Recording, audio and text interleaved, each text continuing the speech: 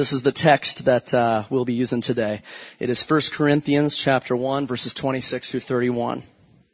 For consider your calling, brothers. Not many of you were wise according to worldly standards. Not many were powerful. Not many were of noble birth. But God chose what is foolish in the world to shame the wise. God chose what is weak in the world to shame the strong. God chose what is low and despised in the world, even things that are not, to bring to nothing things that are, so that no human being might boast in the presence of God. He is the source of your life in Christ Jesus, whom God made our wisdom and our righteousness and sanctification and redemption. Therefore, as it is written, let the one who boasts, boast in the Lord. I'm not ashamed. Are you? Amen. This is the word of the Lord. Good morning, everyone. I'm so glad you're here. Hope you're glad to be here as well. Today we're going to be bringing sort of a spotlight of focus on foreign missions, and we do so today because next weekend is our global outreach weekend, and want you to be primed and ready for that. All right, let's pray and get to work here on Hudson Taylor. Father, we are so grateful today that we can be together in worship and that we can have a global mindset, a view of what you're doing, not just here in Indianapolis, but also around the world. And Lord, there's an obligation for us to have this kind of mindset, to realize that there are unreached people and we need to be concerned about them and need to do things to be able to reach them. And so I pray today that you would use this biographical sermon in the life of Hudson Taylor to be able to open our eyes and open our hearts and maybe even propel some within this very building to consider what their role is, whether it's locally as a sender or perhaps being the person who would be on the front lines of an unreached people group. So we pray today that you would work your will amongst us through the life and the use of the word. And we pray this in Jesus' name. Amen. Hudson Taylor's Congregationalist pastor had a very important book in his hand that he wanted to give to the young Hudson Taylor. Hudson Taylor had asked him for this book. It was a copy of Walter Medhurst's book called China, Its State and Its Prospects. It was a very influential book that talked about the possibility of foreign missions in the country of China. The missions-minded Taylor asked a favor of the pastor by borrowing his copy of this precious book. And when the pastor inquired as to why Taylor wanted the book, he responded, because I plan to spend my life in missionary service in that land. The pastor then said, well, how do you propose to go there? To which the visionary Taylor said, I don't know. But it seems that I will do as the 12 disciples and the 70 did. I will go without purse or script, relying on him who called me to supply all my need.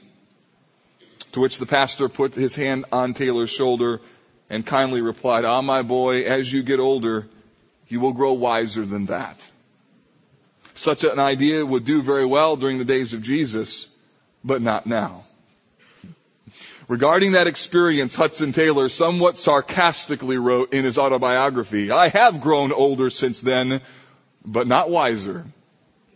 I am more convinced than ever that if we were to take the direction of our Master and the assurance he gave to his first disciples more fully as our guide, we should find them to be just as suited to our times as they were to those who were originally given.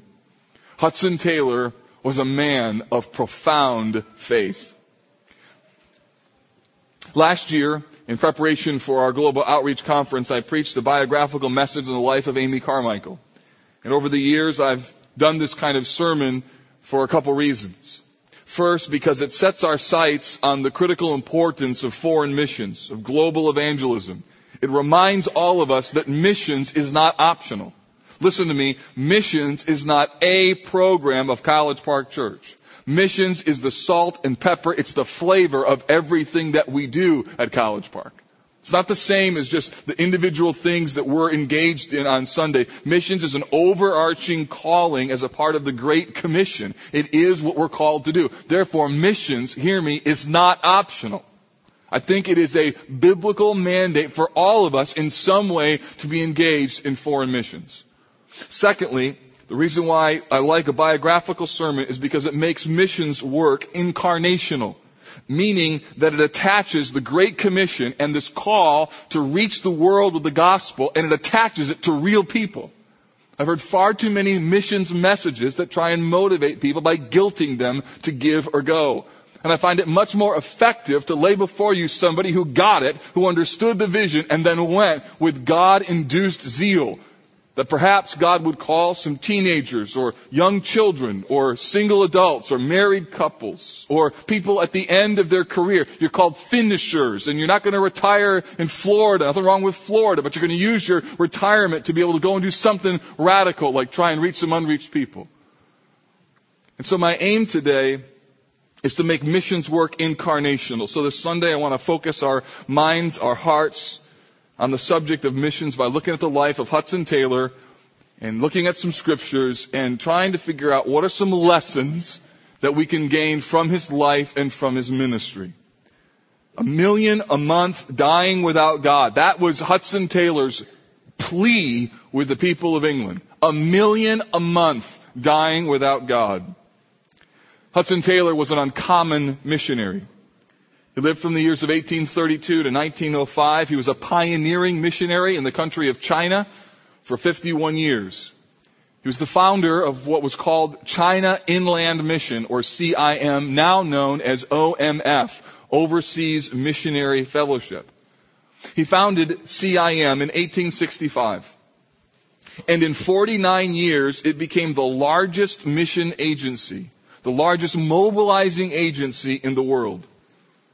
Part of the reason was that Taylor possessed a rare combination of faith, charisma, organization, and vision. He was a very unusual man. Frankly, he's not the kind of guy who you would want as an employee. You'll see why. His impact on foreign missions was historic and stunning. He was a man who changed the landscape of foreign missions. Ruth Tucker, in her History of Christian Missions, says this about Taylor. No other missionary in the 19th centuries since the Apostle Paul. That's a stunning statement. He just got linked with the Apostle Paul. No other missionary in the 19th century since the Apostle Paul has had a wider vision and carried out a more systematized plan of evangelizing a broad geographical area than Hudson Taylor. His sights were set on reaching the whole of China, all 400 million people. Incidentally, do you know how many people are in China now?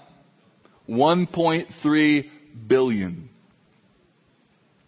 Hudson Taylor had a God-birthed vision for reaching the unreached people in the interior of China. That's why his organization was called China Inland Mission. There's lots of missions that were going on the coast. There was a thriving missions work, but nobody was reaching the interior of the country. People were moved as he recruited them to join his movement, not by his eloquence or his impressive knowledge. What moved people was Taylor's passion for lost souls.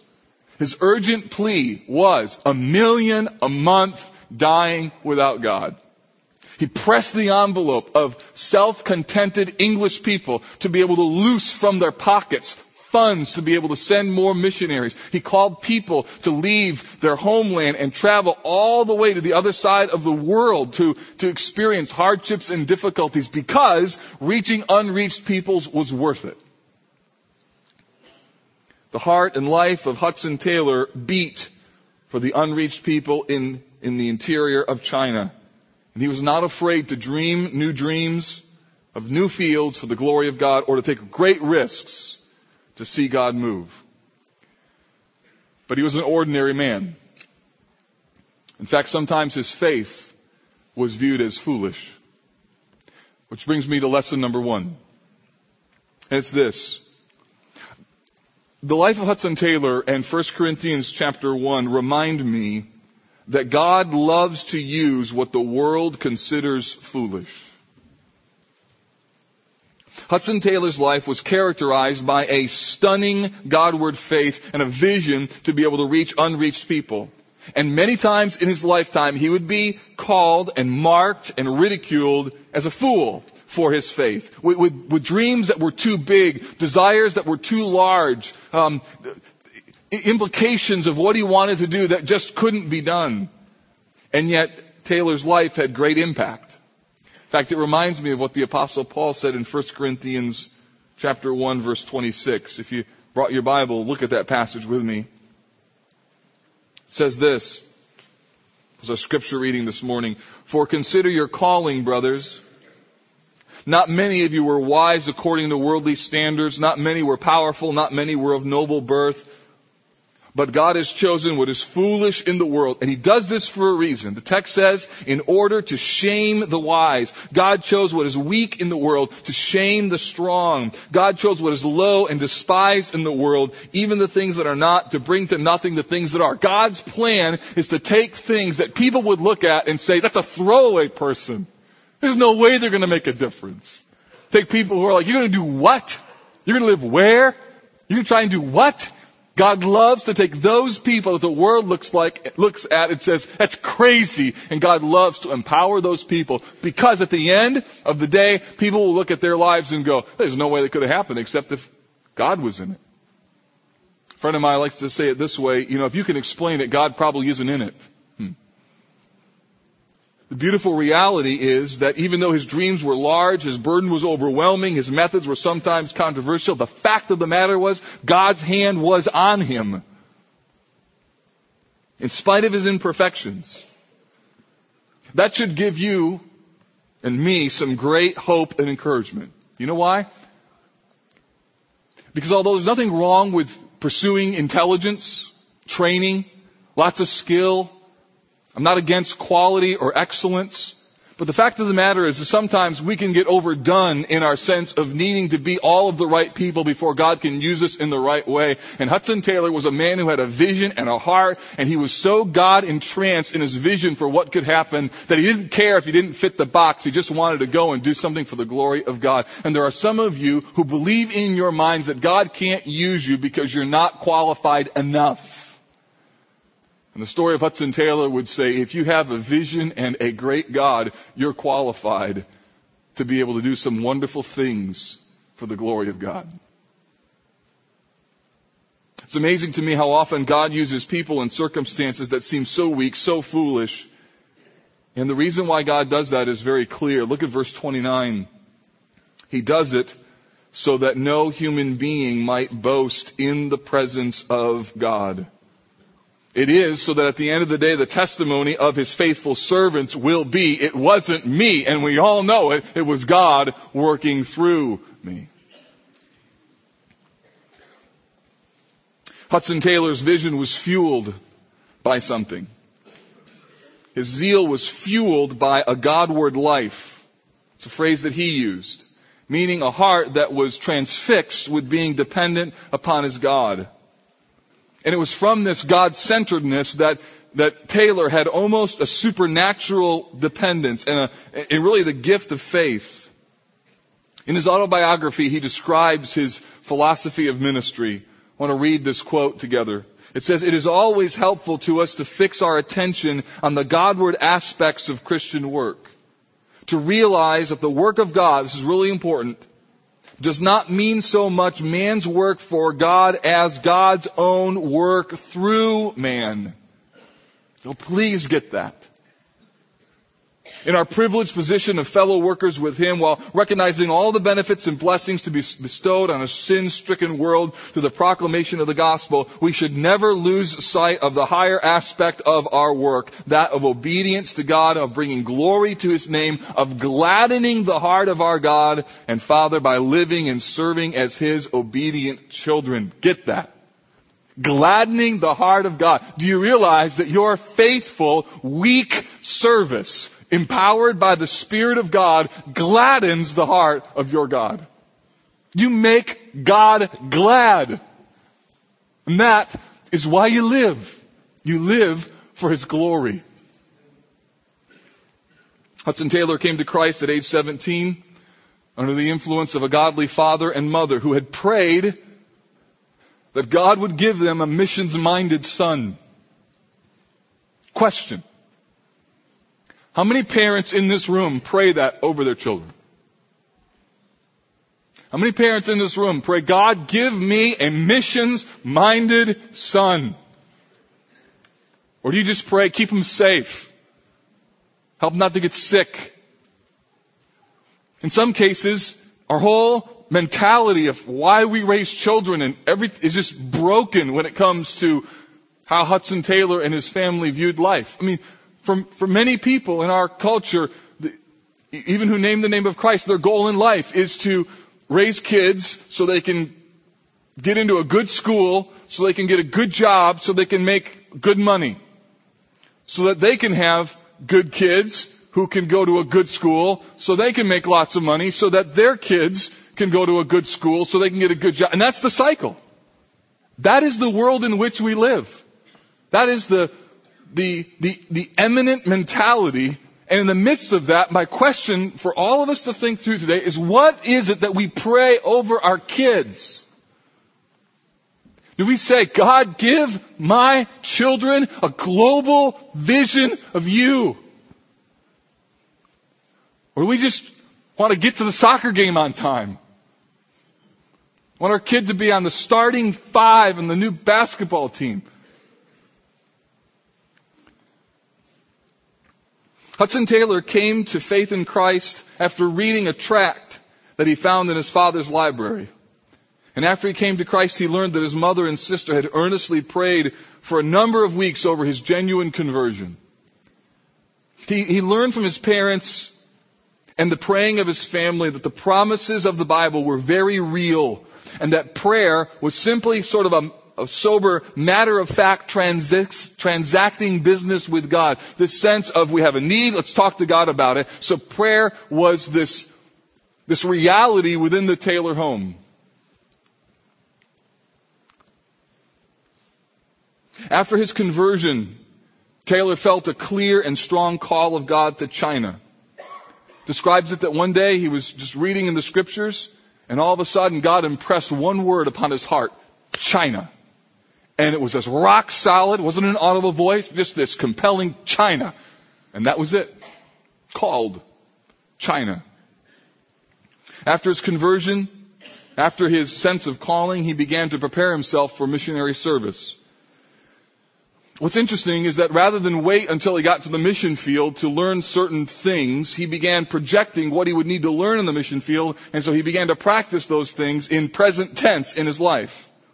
In other words, he knew he was going to endure hardship, and so he began living in hardship. He changed his living arrangements only to the most Spartan conditions, and he removed most of his creature comforts. His mentality was, if it's going to be hard over there, let's get hard now, so that we won't have a major life change. He also began economizing. His diet was restrictive. Spending was reduced. And he said this, the less I spend on myself and the more I give away, the fuller my happiness and blessing in my world becomes. He also learned prayerful dependence. He said, when I get to China, I shall have no claim on anyone for anything. My only claim will be on God. How important, therefore, to learn before leaving England to move man through prayer by God alone. This is what marks his life so dramatically. To move man by prayer through God alone. Hudson Taylor is often called the father of faith missions. He discovered that the best way to reach the Chinese people was through medicine, and so he began training in medicine, but he wasn't just committed to training in medicine, he was committed to the holistic training of his life in order to really learn all the spiritual lessons that he felt like he needed to learn before going to China. Particularly, he wanted to learn how to really depend upon the Lord in prayer. A story illustrates this. His employer had asked him to remind him when his wages needed to be paid. And yet Taylor wanted to learn how to trust in God, so he refused to remind his employer as to when he needed to be paid. He prayed that God would simply move the heart of his boss. Well, the time came for his rent to be due, and he now had a problem because his faith was now colliding with his obligations. If he didn't get paid, how was he going to pay his rent? And then his faith test would now have a negative effect on somebody else, so he was stuck. At the close of the office, his employer said, "By the way, when was I supposed to pay you?" Taylor, thinking this was the answer to his prayer, informed him that it was some time ago. And he was filled with joy that God had moved his employer through prayer. But then his employer said, "But now it's too late. The banks are closed. We'll have to settle up on Monday." And Taylor was distraught because he now would have to tell his landlady that he couldn't pay her the rent.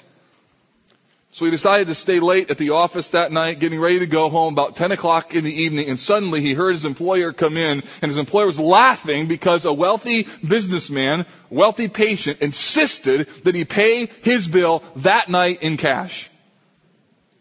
The reason is that the patient told his employer, I couldn't rest. I was restless and I couldn't rest until this bill was paid. The doctor, Taylor's employer, noted the payment in his book and then started to leave. And then he stopped and turned and said to Hudson Taylor, "Well, why don't you just take this cash as your payment?"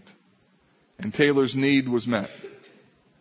This kind of faithful, risk-taking, dependent prayer was at the heart of Taylor's life and ministry. Later on in life, he'll be influenced by another person who was characterized by this kind of faith movement, one by the name of George Mueller. Lesson number 2. The second lesson is this, is that a passion for missions is fueled by God-centeredness. This is really important for you to understand that at the core of Hudson Taylor was this God-centeredness, and out of this God-centeredness came this unbelievable passion for missions. It's important for you to note that he was dependent upon the Lord in his God-centeredness even before he was a missionary. So God-centered dependency was a product of his life, not just his ministry. In other words, Taylor's passion for God was the fuel that extended into his missionary service. So then missions was just an extension, an overflow of his passions for God. You know the text in John 15. Jesus says this in verse 4. "Abide in me and I in you, as the branch cannot bear much fruit by itself. As the branch cannot bear fruit by itself unless it abides in the vine, neither can you unless you abide in me. I am the vine, you are the branches. Whoever abides in me and I in him, he it is that bears much fruit. For apart from me, you can do" what, church? Nothing. It's a good reminder that God-centered passion is not created on the mission field. God-centered passion is not created in the ministry. God-centered passion is tested there. Why do I say that? I say that because I want to remind those of you who have dreams or desires of ministry or dreams and desires of some sort of service that God-centered passion will not suddenly appear when you land on the field. It will not suddenly appear when you enter into the ministry. It will not suddenly appear when you finally get your first counseling case. It won't appear when you finally have your Sunday school class. If God-centered passion isn't a part of your life now, it's not going to show up when you change your field of service. On the contrary, facilitating, fostering, fanning into flame God-centered passion creates an overflow from the heart of which missions and ministry is a part. Let me apply that in your home. Don't expect your high school senior to have a passion for ministry when he goes off to college if you've not introduced him to ministry throughout his entire upbringing at home.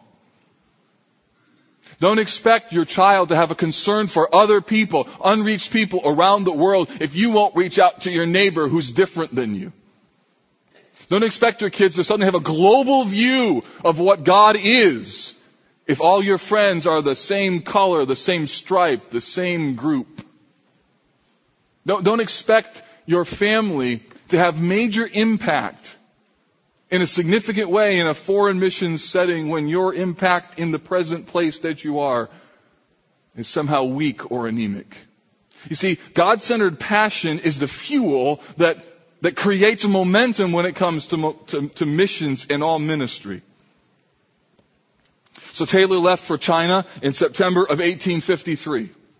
He arrived in Shanghai in the spring of 1854. Note that. September to spring. No Skype, no email, no jets. You get in a boat and you hope you survive, and if you do, you're there 7 months later.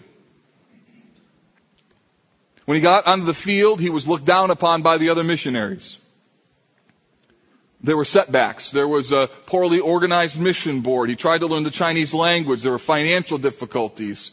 And as well, he was forced now to live with other missionaries whose lifestyles and godliness were questionable to him.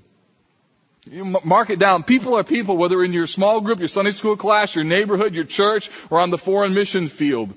People are people, and working with people is hard work. Taylor decided to make a journey into the interior of China, and at one point he visited 60 different settlements that had never seen a Protestant missionary before. It was a thrilling time. He could see the new field. But he also discovered something troubling, that the people that he visited with were more interested in his Western apparel. He was from Britain. And so he had British clothes and an English accent and all the things that went along with that. And they were more interested in his manners, his customs, and his dress. And so therefore he did something that would forever mark him and was very controversial. He ditched British clothing and adopted Chinese dress. He shaved his head. Sandy-haired, blue-eyed Englishman was bald with a Chinese black pigtail and spectacles. As a result, he found freedom to move through the country. It was wonderfully successful. He could preach Christ in an undistracted way, although his biography tells about just tripping over the shoes that he had to wear because they were so small. But his choice cost him the ridicule of his other missionaries, who didn't like that he was dressing in the native garb, and also the concern of his family back home. They thought he'd gone off the deep end. And for that matter, he had. Gloriously so. Eventually in 1857, so frustrated he was with his method and style of ministry compared to his mission board, he left his mission board and began working independently. And through a variety of circumstances, ended up living in Ningpo on the coast of China, and there he met what would become his wife, Maria Dreyer. They were married, and Hudson Taylor took over a hospital ministry. It wasn't too long till he realized he didn't have enough training to run the hospital, and so he returned to England in 1860. That trip would prove to be historic. While they were in England, Taylor completed his medical training, but he also worked on a translation of the New Testament, and it was there that he formed the China Inland Mission. CIM was built on Taylor's passion for lost souls, and it had two, maybe three radical approaches. The first was he could not wait for educated, ordained ministers to go, and so Taylor recruited his missionaries from the dedicated working class of England's blue-collar groupings of people. Secondly, in order to avoid the appearance of relying on human resources, the missionaries did not take offerings or made any form of direct appeals. They were to depend entirely upon God for meeting their needs. They would move man through God by prayer. And the third one was they would all adopt Chinese dress. Taylor's influence on England during this season was stunning. He became friends with the renowned London pastor Charles Spurgeon, who became a lifelong supporter. Spurgeon said about Taylor, China, China, China is ringing on our ears in that peculiar, special, musical, forceful, and unique way in which Mr. Taylor utters it. In 1866, Taylor, with a group of 15 other missionaries, set sail for China. But the reality of working with a group of people and launching a new ministry was very difficult. The early days of CIM were fraught with all sorts of personal conflicts and difficulties as they adjusted to this new field.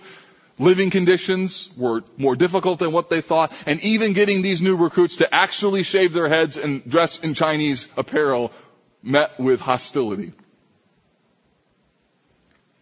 Starting the new work was very difficult, and it looked as though the whole thing was about to implode. And then in 1867, Gracie Taylor, their 8-year-old daughter, became seriously ill and eventually died, and the death of their daughter proved to be the deciding moment to reunite these fractured missionaries into a singular vision, and it brought them back together again. Lesson number 3. The most powerful message is your life's message. Hudson Taylor had an uncanny gift for recruitment and for inspiring people with vision for China. But what you need to understand is that his message was rooted in his life. Hudson Taylor was all in when it came to China. It was his life's calling. Question, what's your calling?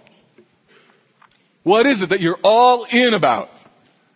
If I was to hang around with you for a week, what would I see? What are you called to? What has God put on your heart? Every single person in this room has a divine calling upon them. The question is, what is it? It doesn't have to be foreign missions, but it's got to be something. God doesn't have you on this earth just to make you comfortable. He doesn't have you on this earth just to be able to pursue the American dream. He doesn't have you on this earth just to be able to have a career. He has you on the earth for a mission. And the question is, what in the world is it? God often chooses to take a message and place it, embed it in the life of his followers. Listen to what Paul says in 2 Corinthians 4:7.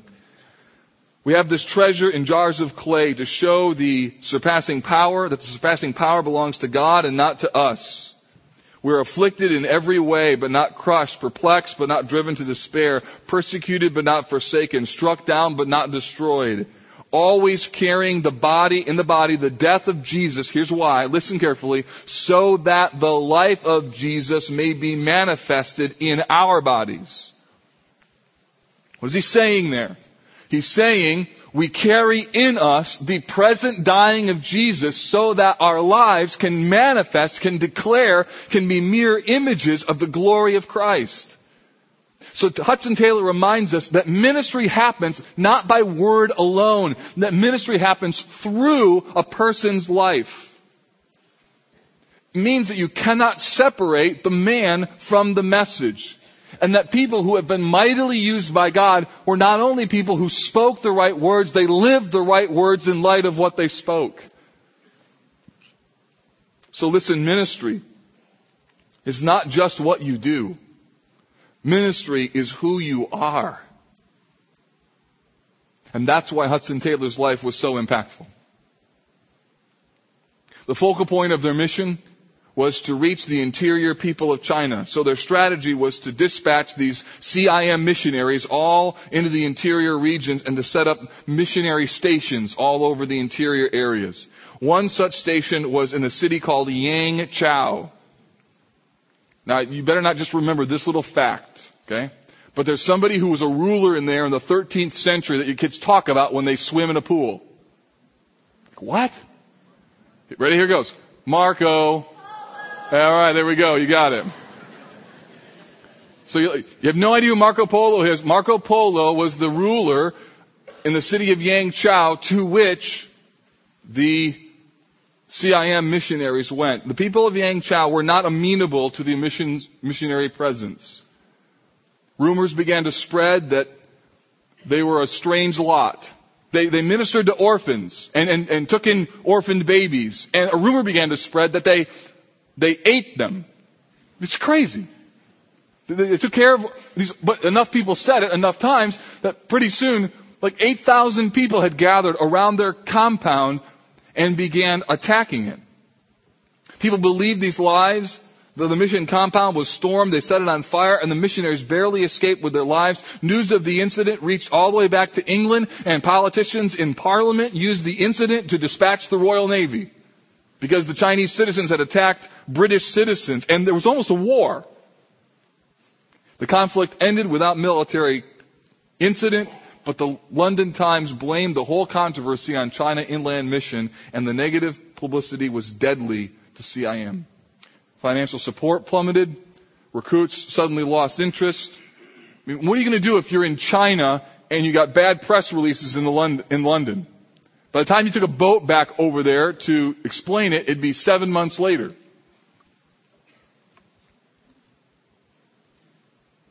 And yet the missionaries went back to Yangzhou.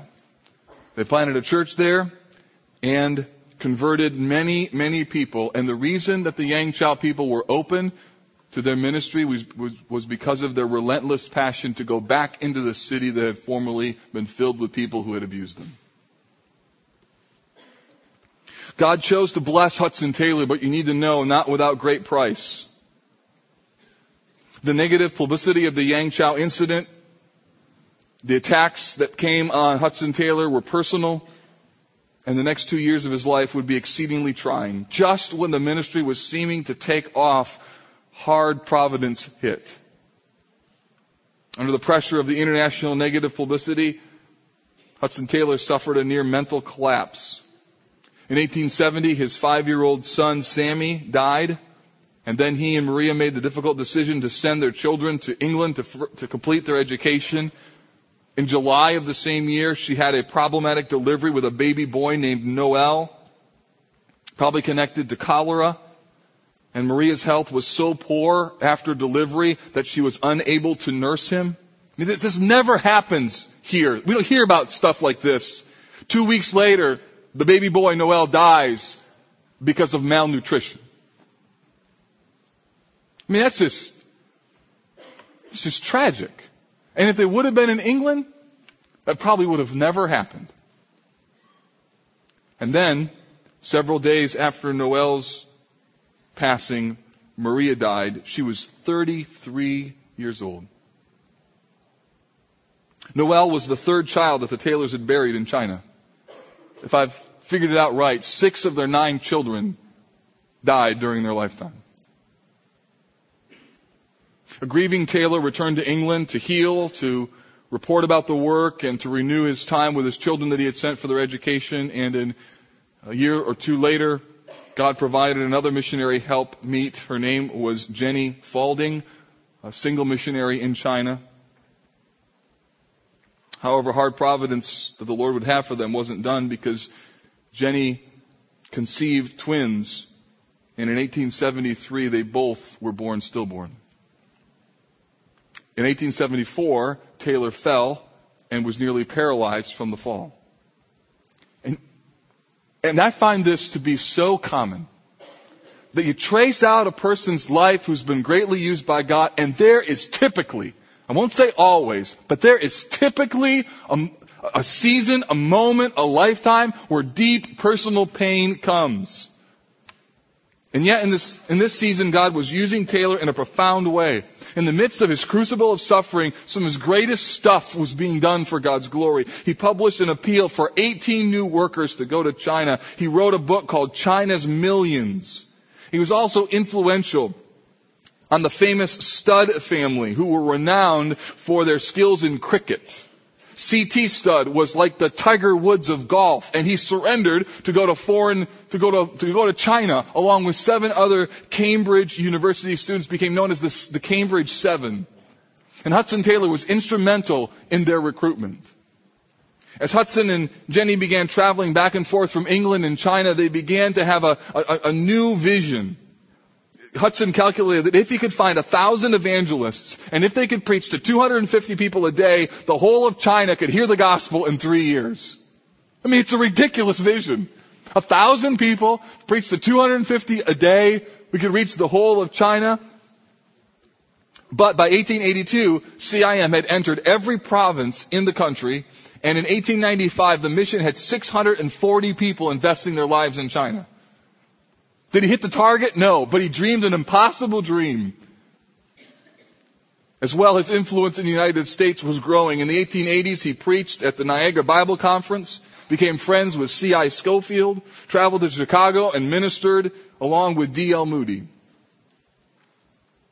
God had anointed and placed Hudson Taylor for a particular window of time, because the window for missions in China was drawing to a close. In 1900, in June, an imperial decree was issued from Peking ordering the death of all foreigners and the extermination of Christianity. And what followed was the greatest Holocaust in Protestant mission history. 135 missionaries, 53 missionary children were murdered in the uprising.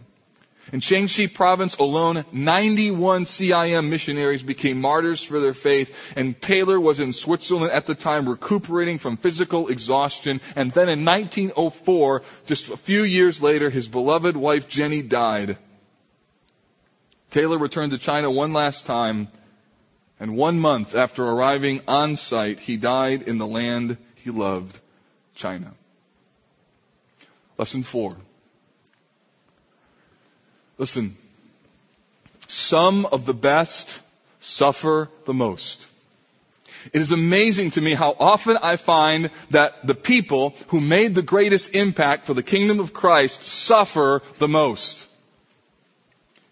It reminds me that great victories are won through deep personal pain, which is a real help to those of you who are in the crucible right now. And you wonder, how in the world can God ever use me again with this level of pain? Listen, God uses pain as the training school for future ministry. Jesus said this, if anyone would come after me, let him deny himself, take up his cross and follow me. For whoever would save his life will lose it. Whoever loses his life for my sake will find it.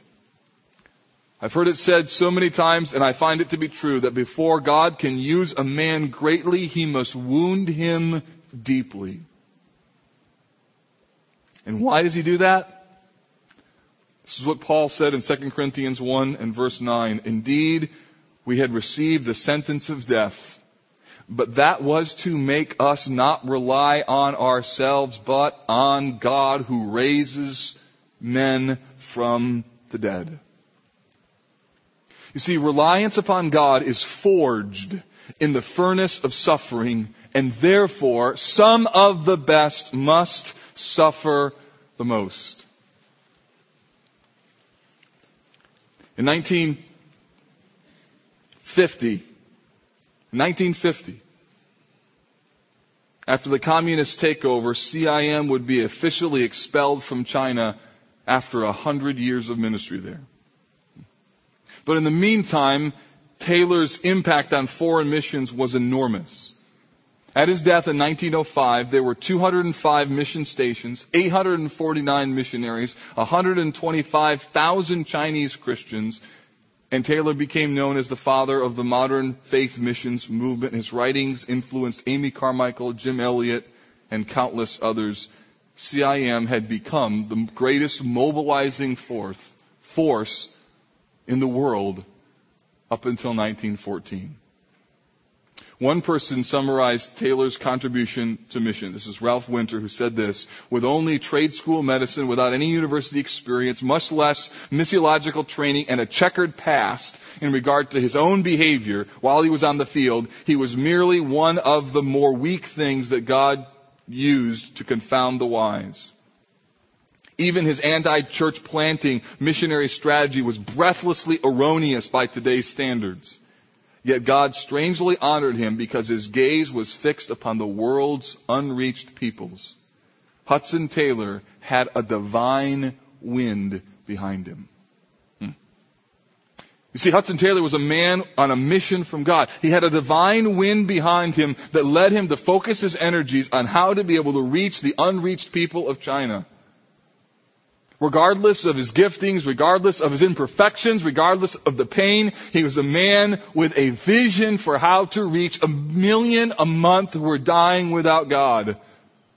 And I think that his lasting legacy and the singular lesson that I want all of you to hear this morning is this: that reaching the unreached peoples requires a God-centered vision, a relentless passion, and personal sacrifice. As Nate Irwin, our pastor for Global Outreach, says often, the unreached people are unreached for a reason.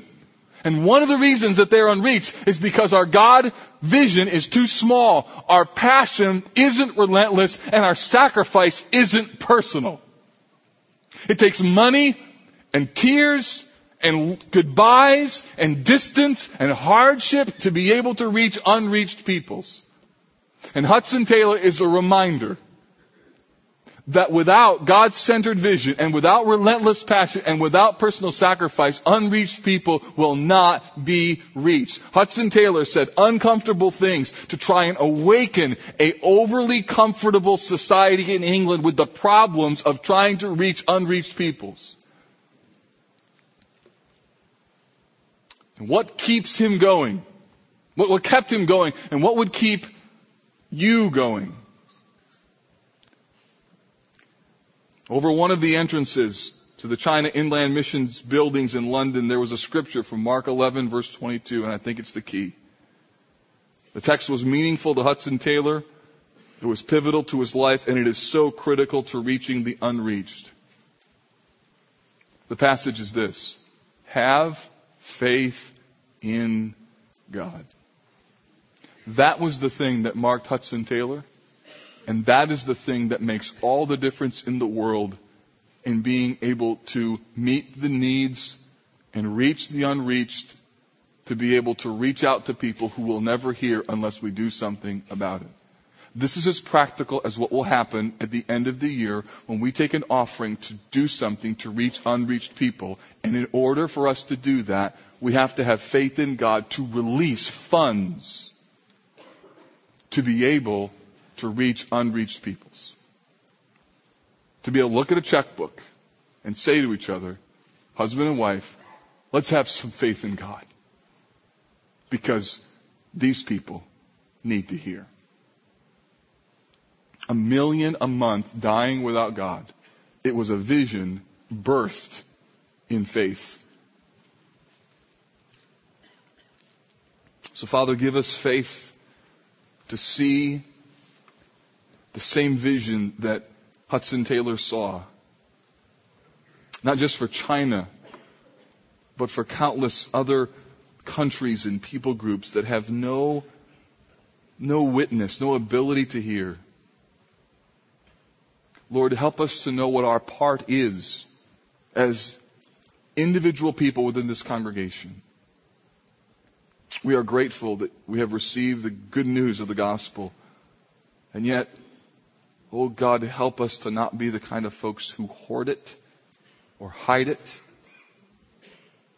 and somehow turn our hearts away from people around the world who have yet to hear. Give us a global vision for the nations. We pray in Jesus' name. Amen.